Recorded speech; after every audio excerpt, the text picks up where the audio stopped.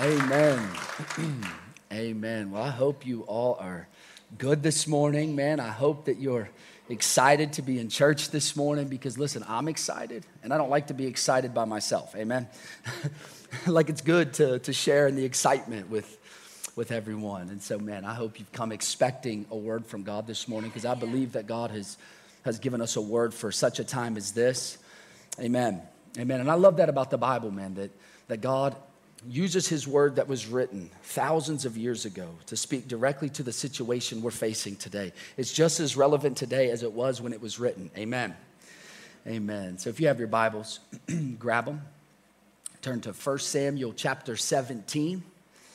And we're going to start in verse 19, and we're going to pick up almost right where we left off last week. And listen, I'm believing this, that those of us who have entered this place beat up today, man, we're going to leave this place built up in Jesus' name. Amen. Amen.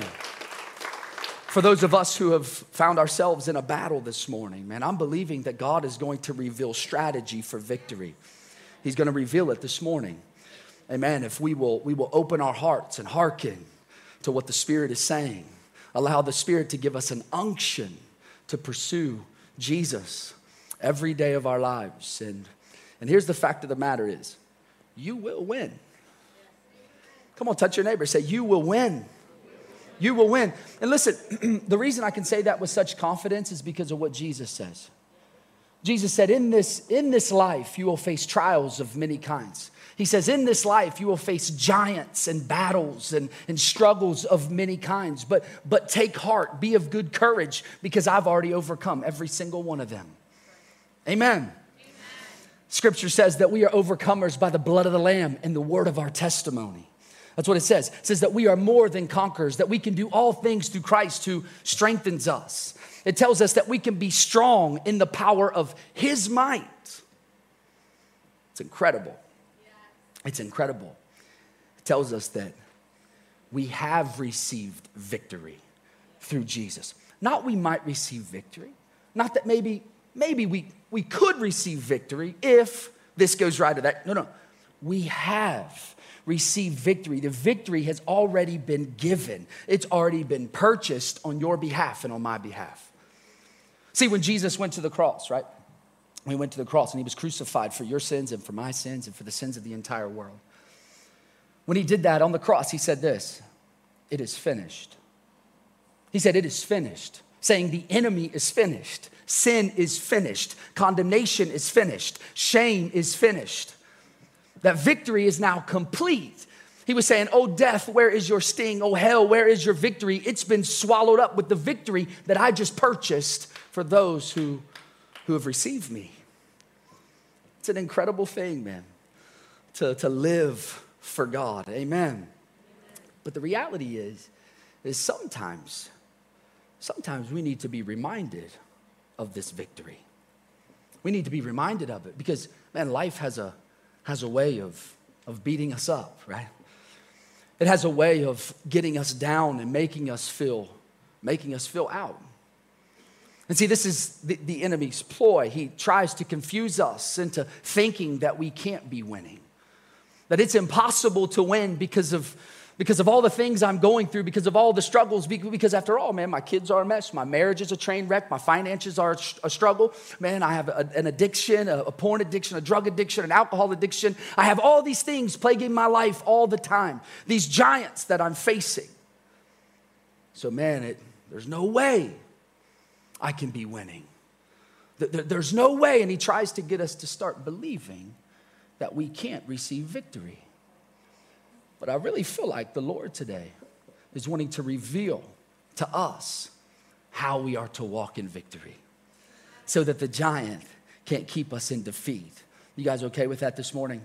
Yeah. Amen. Yeah, I'm believing that God's going to encourage us. And I'm believing that through the passage we will be reading, that God will start revealing these mysteries on how we are to slay our giants, which leads us to the message, the title of the message, which is, can we put this up? Slaying giants. Come on, say it with me. Slaying giants. Touch your neighbor again and say, slay your giants. Slay your giants. Man, we're going to get this written on the tablets of our heart because I want us to walk out of here understanding the victory that Jesus has already given us. That's what I want us to do, man. Because if we could walk in that place, it won't matter what is happening around us. Not that we'll be glad that it's happening, but we'll realize its place when it is happening. That it has already been placed under our feet. And so, 1 Samuel chapter 17, okay? What's happening is the Philistine army has come up against the army of Israel. And the Philistines thought they had a secret weapon. They thought they had the weapon in a giant named Goliath.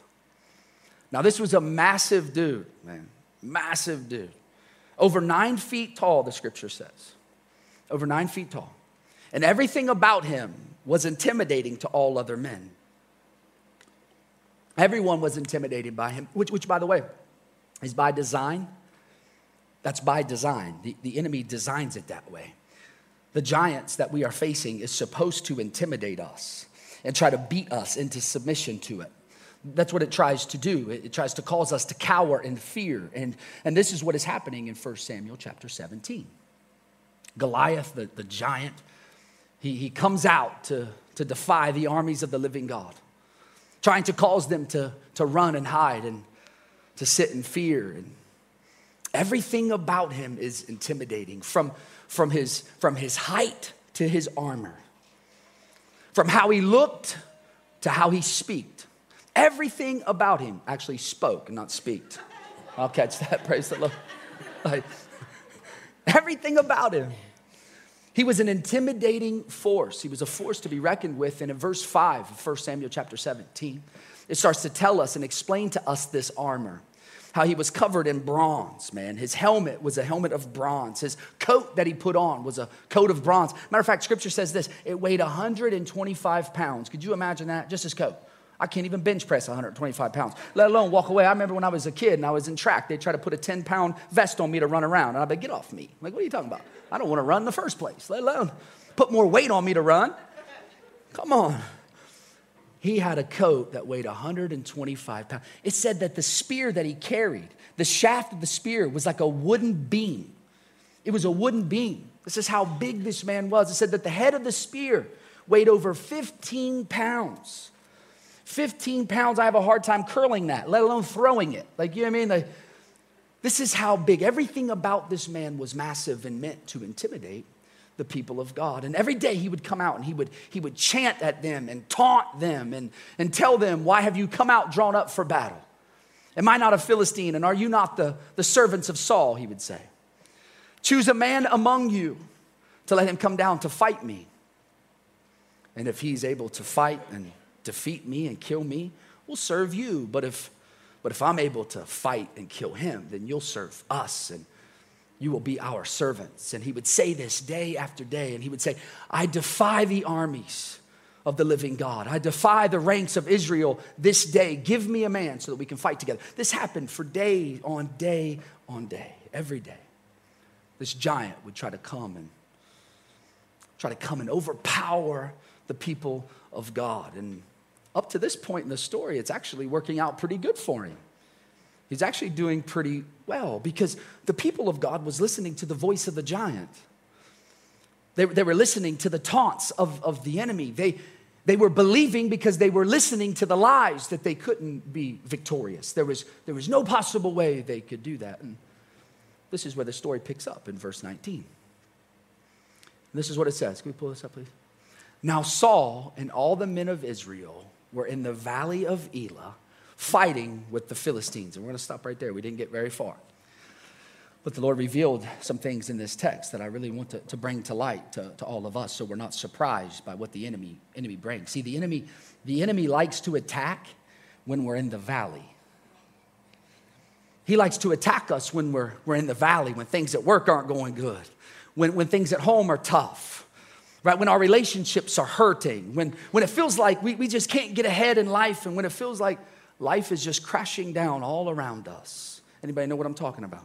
Or are you guys always walking on cloud 9 in here? And you should be preaching and me sitting. Like,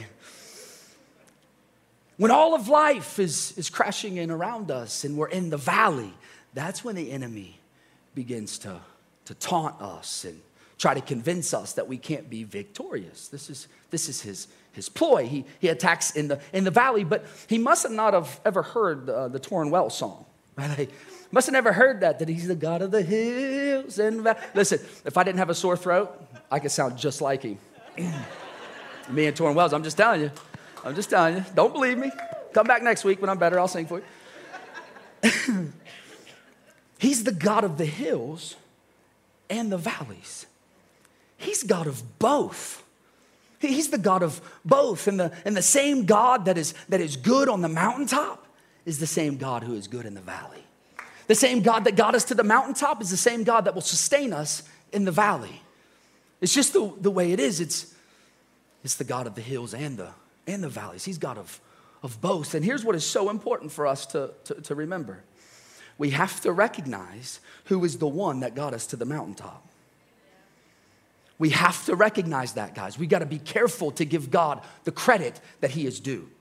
We have to. It's so sad, but it's so true. So many people, right, I run into constantly.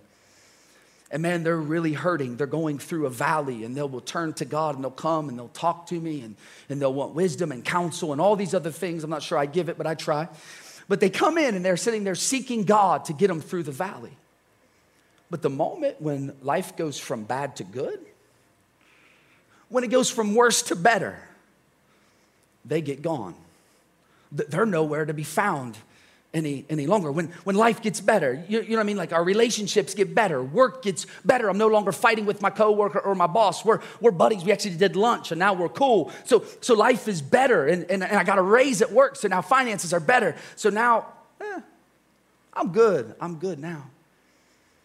So many times I've ran into people who are financially struggling, and they'll come in and they'll talk about that and ask God to help them with it. And I'll see God miraculously move and open doors that nobody else could open. It was just him. But the moment that they get out of that financial struggle, man, they're not giving God the credit that he is due for it. They're not honoring God by living for God. They're not honoring God with giving to God. They get gone when the going gets good. They're gone. So we've got to be a people, man, that make sure we give credit to God when God takes us on the mountaintop. And when we are in the valley, we are to lift our eyes into the hills. We're to lift our eyes into the hills for where our help comes from. It comes from the Lord, the maker of heaven and earth, understanding that if God created all of this with a single word, with just the sheer majesty of his breath, then you better believe he can pull us up out of any valley at any time. That does deserve a clap offering for real. Like any valley at any time. God's a better version of Marvin Gaye. Come on, somebody. There ain't no mountain high. No, I'm just kidding. What you should have done was stop by Sarah Sweets and grabbed a sweet to come in for a dinner or for breakfast and a show this morning if you'd have been smart. Like, we're on a roll this morning. Amen. Amen. I'm feeling good because of what God has done. I feel confident because of what Jesus has done in my life and what he continues to do in my life. And I'm excited for all of you that he's going to do the same thing for you. Amen. Amen. So yeah, I can be a little loose and a little excited because, man, our names are written in the Lamb's Book of Life. But did you know when the disciples came back and they were casting out demons and they were doing all these miracles and all these things were happening, they were reaching all these people. And Jesus looked at them and said, don't rejoice because the demons flee at your name. Don't rejoice because you can grow a big ministry. Rejoice because your name is written in the Lamb's Book of Life. That's what we rejoice over. Amen. Amen. And this is a way that we continue to walk in that place, how we are to slay our giants. Because here's the thing, man, God is our refuge from the storm. He's the one that the righteous run into and they are saved. This is the God I'm talking about. He rescues us in our times of trouble if we just simply call on his name. He delivers us from the hand of the enemy. But the enemy will attack when you're in the valley. It goes on into verse 20 and says this. And David rose early in the morning, and he left the sheep with a keeper and took the provisions and went, as Jesse had commanded him. And he came to the encampment as the host was going out to the battle line, shouting the war cry. So remember last week how we talked about how David was faithful in the field. That David was faithful where God had placed him. That he was faithful right where he was. He was faithful with the anointing. This adds to it. This says he was faithful under authority. He was faithful under authority, telling us this, that anointing is good, but authority directs the anointing. The Lord shared with me years ago, he said this, he said, passion unbridled is chaos. You ever seen a horse that hasn't been bridled? Man, they got a ton of passion, but boy, they're chaotic. That's the same way we get with anointing if we are not under authority. If we're not under authority. See, David, he leaves his father's sheep. Why? Because his dad told him to. His dad said, leave your sheep and go to the battle lines. This is why he did it. He listened to the authority that God had placed over his life. He didn't just leave the sheep because he felt like leaving the sheep. Like, oh, you know what, man, I'm my own man. I'm going to go do what I want. Right? I'm at the age now. I'm a teenager. I'm Brody. So I'm going to go do my thing, and dad can't say nothing about it. I'm going to go do whatever I do because this is what I do. He didn't do that. He left the sheep because his authority said to leave the sheep. Listen to me, church. Hear me. We have to be a people who understand that we have to be under authority in order to get over the giants that are fighting us and plaguing us. We have to get under in order to get over. We have to. We must stay under a covering and stay under accountability. We must be under authority in order to ever receive authority. This is just the way God operates. This is how God does things. And the best way to ensure that we'll never have a place of authority is don't submit to authority. God will never place you in a place of authority. We have to learn to be a people who can submit to those God has put around us and over us. Submit to the authority of God. If we want to be a people who slay giants, are you guys with me? It got really quiet. I know I'm preaching good when you guys get quiet. You know what I mean? Like, it must be coming and hitting the heart. Amen. I know it hit my heart. Man. We've got to be a people who allow other people to speak into our lives that we trust. Other people, we got to give them authority for our own accountability because it protects us. It guides us. Got to be under authority if we want to be a people slaying giants. We have to be. So many times I've heard people come to me and man, they are so talented and so gifted. I'm telling you, so gifted and talented. But because they can't submit to authority, they never reach their full potential. They never reach their full potential. So many times I hear people come to me, well, I do what I want, like an overgrown cartman. Like, I do what I want. Yeah. Maybe you're too saved for that. That was before I knew Jesus. You know what I mean? Like, that was BC, man. But so many times people do that. Nope, I do whatever I want to do. And God told me and this, da-da-da-da. But yet no one is around you confirming what God told you. You out on your own island doing whatever you want to do, not under authority. You'll never be able to slay your giants with that type of attitude. It won't happen. And when people come to me and they say, well, I'm grown, right? I hear that all the time. I'm grown. Yeah, but you're immature. You may be grown, but you're super immature right now. Guys, we have to be under authority in order to get over the giants that are plaguing our lives. And this is what we see in the life of David. He's a man under authority. And it goes on and it says this, and he came to the encampment as the host was going out to the battle lines shouting a war cry. And Israel and the Philistines drew up for the battle, army against army, and David left the things in charge of the keeper of the baggage and ran to the ranks and went and greeted his brothers. As he talked with them, behold, the champion, the Philistine of Gath, Goliath by name, came out of the ranks and spoke against the people of God as he did before. I defy the armies of the living God.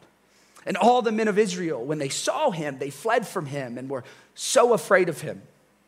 And the men of Israel said, have you seen this man who has come up? Have you seen this giant that is fighting against me? He is taunting us. Surely he has come to defy the armies of Israel. And the king will enrich the man who kills him with great riches and will give him his daughter and make his family free of taxes in Israel. And David said to the men that were standing by him, what shall be done for the man who kills the Philistine and takes away the reproach of Israel? And I love this part right here. For who is this uncircumcised Philistine that he should defy the armies of the living God? Who is this giant? Who does he think he is to defy God's people? And the people answered him in the same way that they had done before. So shall it be done for the man who kills him. And so what we see here is the giant is taunting the people of God, and he's taunting David. Telling him, you'll never win. It's impossible for you to win. I am going to destroy you. I'll destroy any of them who dare to come and challenge me. This is what Goliath is saying. Trying to keep them bound by fear. And isn't that the way the enemy does us? It's the same thing that the enemy does to us. He taunts us and tries to tell us that, man, we'll never win. It's impossible for you to win. It's impossible. You'll always be a slave. You'll always be ruled by it. You'll always be bound by this giant. Because after all, you've always struggled with it your whole life. I mean, so it makes sense that you'll just continue to struggle. I mean, all your relationships have been broken, and you've never been able to hold on to a relationship before. And so this relationship will be no different. You'll just always be single. That's just all there is to it. You'll just continue. And listen, man, being single, when you desire to have a husband or a wife, man, becomes a giant in our lives. It becomes a giant in our lives. And the enemy will use that and keep telling you that you'll never find the one. You'll just always be single, so just give up and stop fighting. But see, God's word says that he gives us the desires of our hearts. Amen. That when if we desire a spouse, if we desire that, because he who finds a wife finds a good thing, and he who finds a husband finds a stud. Amen. Men say amen. I made that up. That's the gospel according to Keith. You know what I'm saying? Like, bam, bam. He who finds a spouse finds a good thing. And if that's our heart, man, and we're single, man, we've been trying for years and pursuing for years to look for who God is sending, this becomes a giant in our lives. And the enemy will keep reminding you of your failures in the past to try to keep you in your past during your present. This is what he does. But here's the thing, man. You keep praying, you keep believing, and you don't have to start settling. You don't have to settle. God has the best for you. He's got good gifts for you. He's got plans to prosper you. So you don't have to settle. You just got to keep believing and keep praying that God is going to send you Mr. or Mrs. Right. Amen. Amen. But this is what our giants do. They taunt us. And they remind us of all of our failures and our insecurities so that we stop believing in the promises that God has spoken over us. And this is what happens. And by the way, we can expect this to happen from the enemy. This is what he does. This is what he does. But see, David wasn't about to listen to this giant. He says, who is this uncircumcised Philistine? Who is this pagan? Who is this man that doesn't know God coming out here to defy the armies of God? Who does he think he is? He may be big, but my God is bigger. There's no one greater, no one higher, no one like my God. This is what David is saying. He confronts the giant with the Spirit of God, with the Word of God. This is what we have to do. We have to confront these things that are plaguing our lives by His Spirit. Because it's not by power nor by might, but it's by His Spirit, declares the Lord, that we defeat these giants and these things that plague our lives. See, Scripture says this, that the eyes of the Lord roam to and fro across the entire earth, searching for hearts that are truly His, searching for a people who will rise up and look their giant in the face and say, not today. Who do you think you are to come against me? Because I know God is for me, and if He is for me, you can't stand against me. Nothing can separate me from the love I have in God and Christ Jesus. Nothing. God is looking for a people who will do that, who will go right at the giant and say, not today. Church, we are to face our giants and the things that are plaguing us in faith. not with cockiness, with faith and confidence. Scripture says faith the size of a mustard seed, and every mountain has to crumble. Every mountain has to move and be thrown into the sea. Faith of a mustard seed will cause every giant to bow at your feet as long as you're bowed at the feet of Jesus. Because every knee will bow.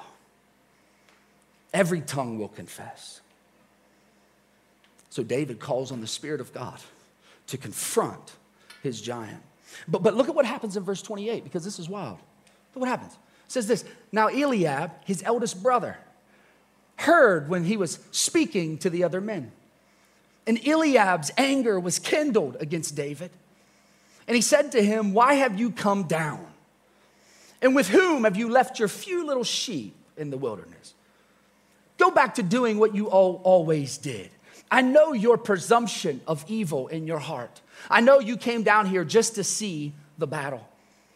And David looks at him and he says, what have I done now? Showing us this, that obviously Eliab's done this multiple times before because he understands where it's coming from. He's like, well, what did I do now? Didn't I just ask a question? Didn't I give but a word? Look what he does next. He says, and he turned away from him and towards the other men. Amen. He turned away from him and he spoke in the same way with the other men. And the people answered him. Answered him again as he answered him before. See, listen to me. We can expect the enemy to taunt us. We can expect the giants to come out and try to hold us and keep us bound by them. We can see that coming. That makes sense. That makes sense. But the reality is sometimes the enemy uses those closest to you to taunt you. He'll use those closest to you to taunt you. David's own brother. You'll never win. You can't win this battle. You can't do it. A little bit later in the story, King Saul joins in on the trash talk. He joins in. No way, you're just a little boy. You're just a little boy. He's a man of war since his youth. There's no way. So those closest to David begin to taunt David. And you know what I always say? I say this. I can handle snakes in the grass, but I can't handle snakes in a tree. When I'm walking through the woods, man, I'm looking down at my feet for snakes because I don't want to step on one because I really don't want to be bit by one for real. Like, I don't want to do that. But I'm not paying attention to the trees. I'm not looking for snakes in the trees. I'm looking for them in the grass. So if a snake wants to confuse me and catch me off guard, all he's got to do is climb the tree. And I'm done. He'll get me every time. What I'm trying to say is this. When the enemy taunts you, that's a snake in the grass. Expect that to happen. Expect that's coming. That's coming. It's just the way it is. But man, when those closest to you, because see, here's the thing about the enemy, right? Jesus says this about him. He says he's a liar from the beginning of time. That's his native tongue. He don't know how to speak anything else. So when he opens his mouth, he's lying about you and to you. So we can expect that snake in the grass because he's under our feet in Jesus' name. But when those closest to us begin to talk trash about us, that's a snake in the tree because we don't see that coming. We had no idea it was coming from there. I had no idea you felt that way. I had no idea. It will catch us off guard every time. But the reality is it happens. It happens. The enemy will use them to remind you of what you've done, where you've been, how bad you were. This is what he do. See, Eliab is David's brother. He says, take care of those few little sheep. Go back to doing what you've always done. Go be a shepherd boy. This place is for men. This ain't for you. Go back. Go back. Enemy using him to taunt David and remind him what you've done and what you've always done and what you'll always be. This is what happens in our lives, man. People will tell us, people close to us, you'll never get the promotion. You'll never get it. I mean, you're not qualified for it. You never went to college. You're not smart enough. You're not pretty enough. You're not sharp enough. You're just not enough. You're just not enough. Because, I mean, after all, you've dealt with all kinds of struggles in your life. You have all types of giants, all types of struggles. I mean, you've done all kinds of drugs and you've drank all kinds of alcohol and you slept with all kinds of people. So, I mean, this is just who you are. Go back to doing what you've always done. Just go back. Sad but true, this happens a lot, and we actually see it in the church a lot. We see it in the church a lot. Those closest to us will begin to taunt us. That's why in those moments it is so important to know what God says about you. So important, because you know what? God says you are fearfully and wonderfully made. That's what he said. They may say something different, but he said you are fearfully and wonderfully made. That before he knit you together in your mother's womb, he called you by name. Matter of fact, it says before he even formed the foundations of the world, he stopped to think about you and create you in his heart for good works. This is what God says. He says, I've created you in my image. You're my son. You're my daughter. You're a child of the one true King. And anyone who says anything different, tell them, get behind me, Satan. Get behind me. I know what God says about me. I know who I am. And my destiny isn't tied to what you say about me. My destiny isn't tied to what you say about me. And what I've done doesn't define me. The one that created me defines me.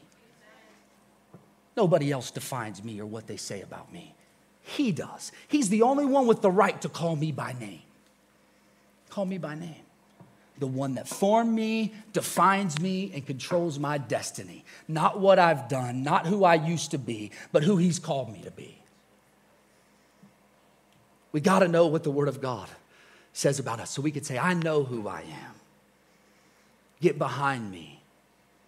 Get behind me. We got to know what God says about us so that what people say about us doesn't define us.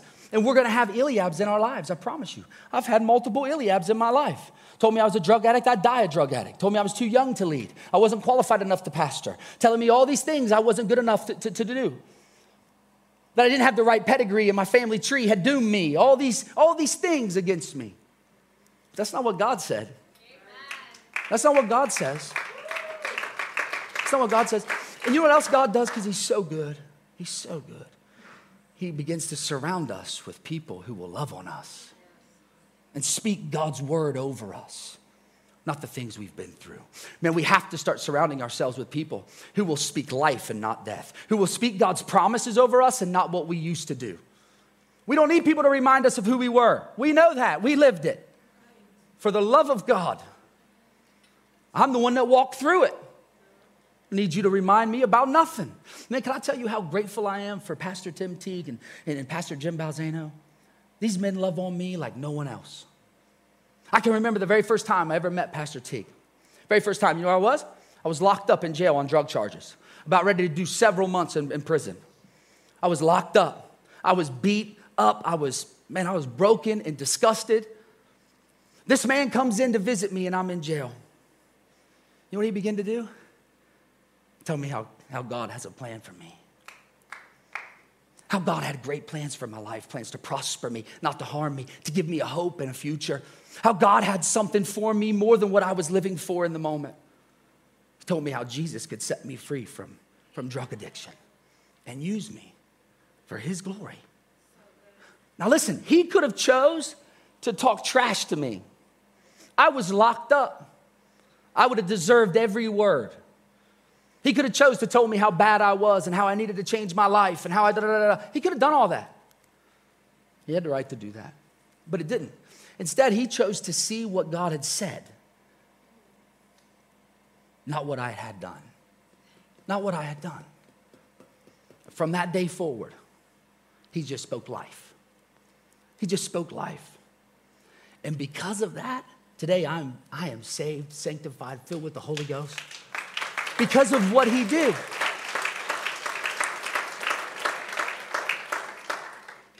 I got a beautiful wife and my wife has a handsome husband. Come on, somebody. Amen. I'm obviously kidding, but I got 2 amazing kids.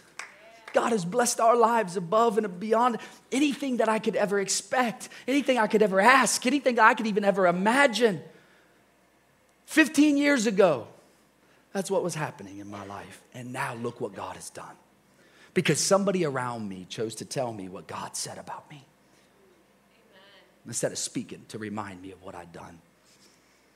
This is what these giants do. I can remember when I was facing a giant called depression a few years back. It It was a horrible giant, man. Horrible. This thing had me beat down, broken down. It was binding me up. It was telling me that I'd always be sad, that I'd never be glad, that this is just the way life is. This is just the way life is, this giant named depression.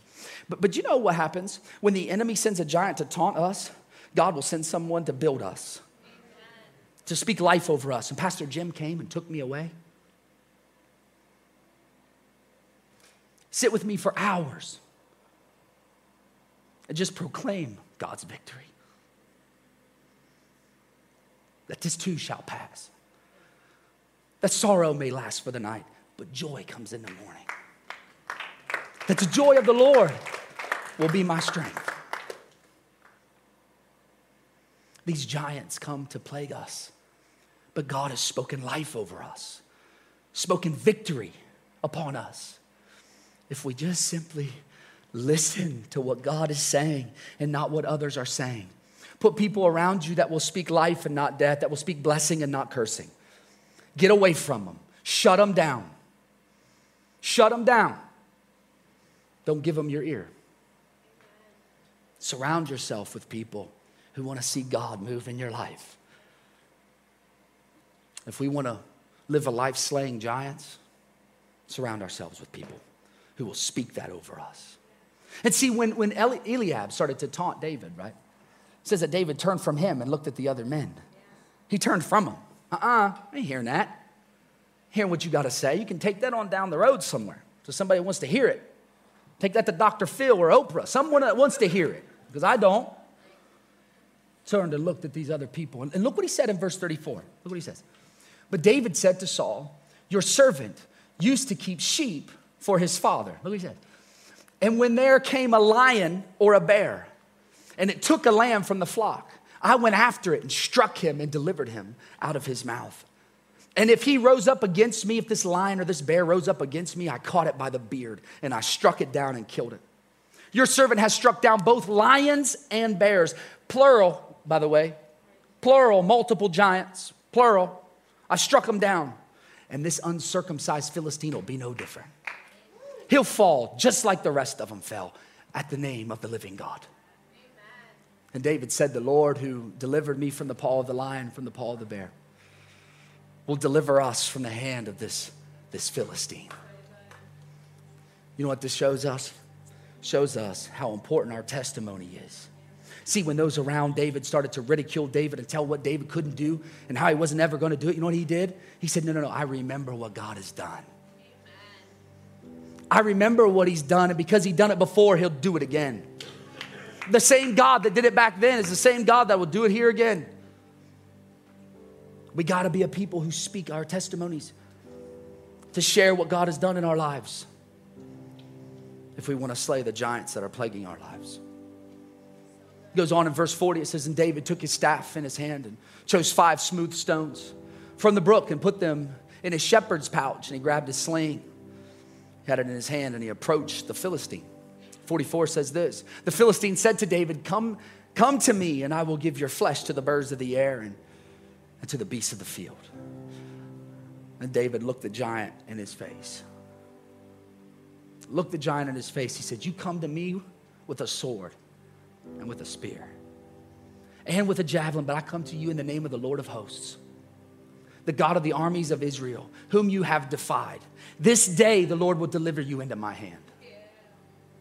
And I will strike you down and cut off your head. Listen to me. Don't give the devil a foothold. Be ruthless. Cut his head off. Lop his head off, that giant that's tried to plague your life. That addiction, that hurt. Cut its head off, that offense. Get rid of it. And I will give the dead bodies of the host of the Philistines, not just yours, but everybody that's with you. I'll give you all over to the birds of the air and to the beasts of the field, so that all the earth may know that there's a God in Israel. That all the assembly may know that the Lord saves not with the sword and spear, for the battle is the Lord's. Come on. Come on, the battle is the Lord's, and he will give you into our hand. So David prevailed over the Philistine with a sling, with a sling and a stone. He struck the Philistine and he killed him. There was no sword in David's hand. No sword in his hand to win the victory. It was because he gave the battle to the Lord. Because he gave the battle to the Lord. Final thing I want you to take home with you. Give the battle to Jesus. It's not yours to fight. It's not yours. You don't have to do it on your own. It don't depend on your abilities and your strengths to defeat the enemy. The battle is his. It's not by power nor by might, but by his Spirit, declares the Lord. Men and women, you got to listen to me. Listen to me.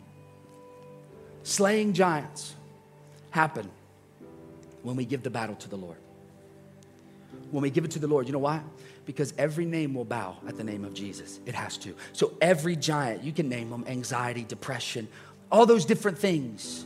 Whatever it is, you name it, Jesus is greater than it. So give it to him. So if you're here this morning, you've never given your life to Jesus, man, take the opportunity to do that first and foremost so you can give the battle to him. We're going to give you an opportunity to do it as a church family in just a moment. We'll have this opportunity.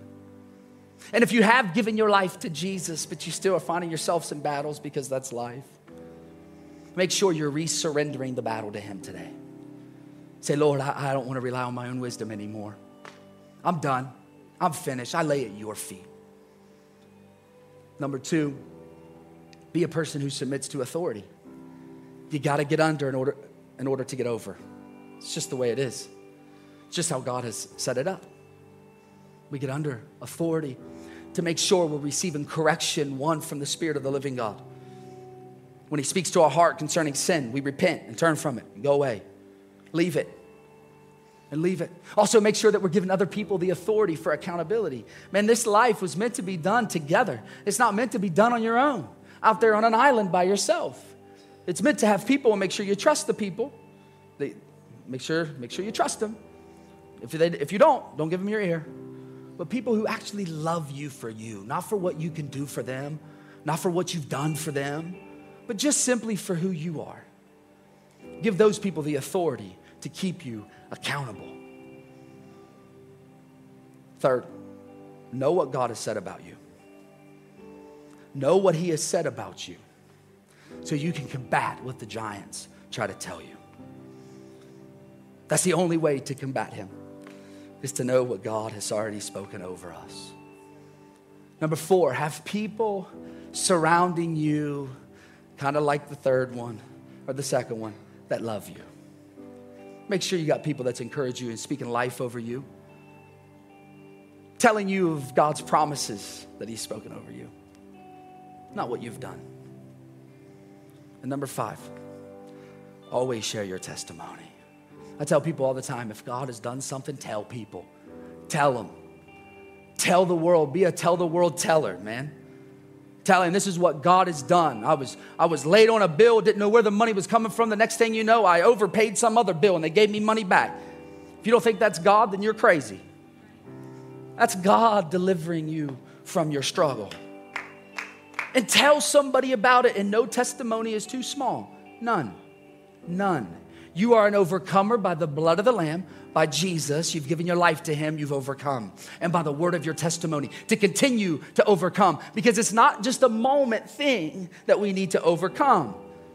The enemy has come to steal, kill, and destroy. He roams around like a roaring lion, seeking whom he may devour. So he's always going to be coming. This is what we got to do, guys, to slay our giants. Come on, stand to your feet, please.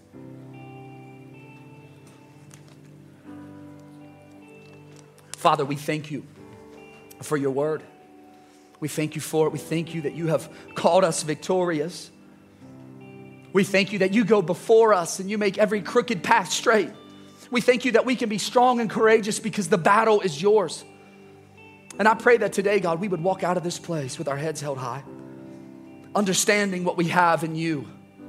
That we would live in this place of understanding, Jesus, just how good you are to us and who you've called us. How you've called us by name, how you have chosen us to be victorious.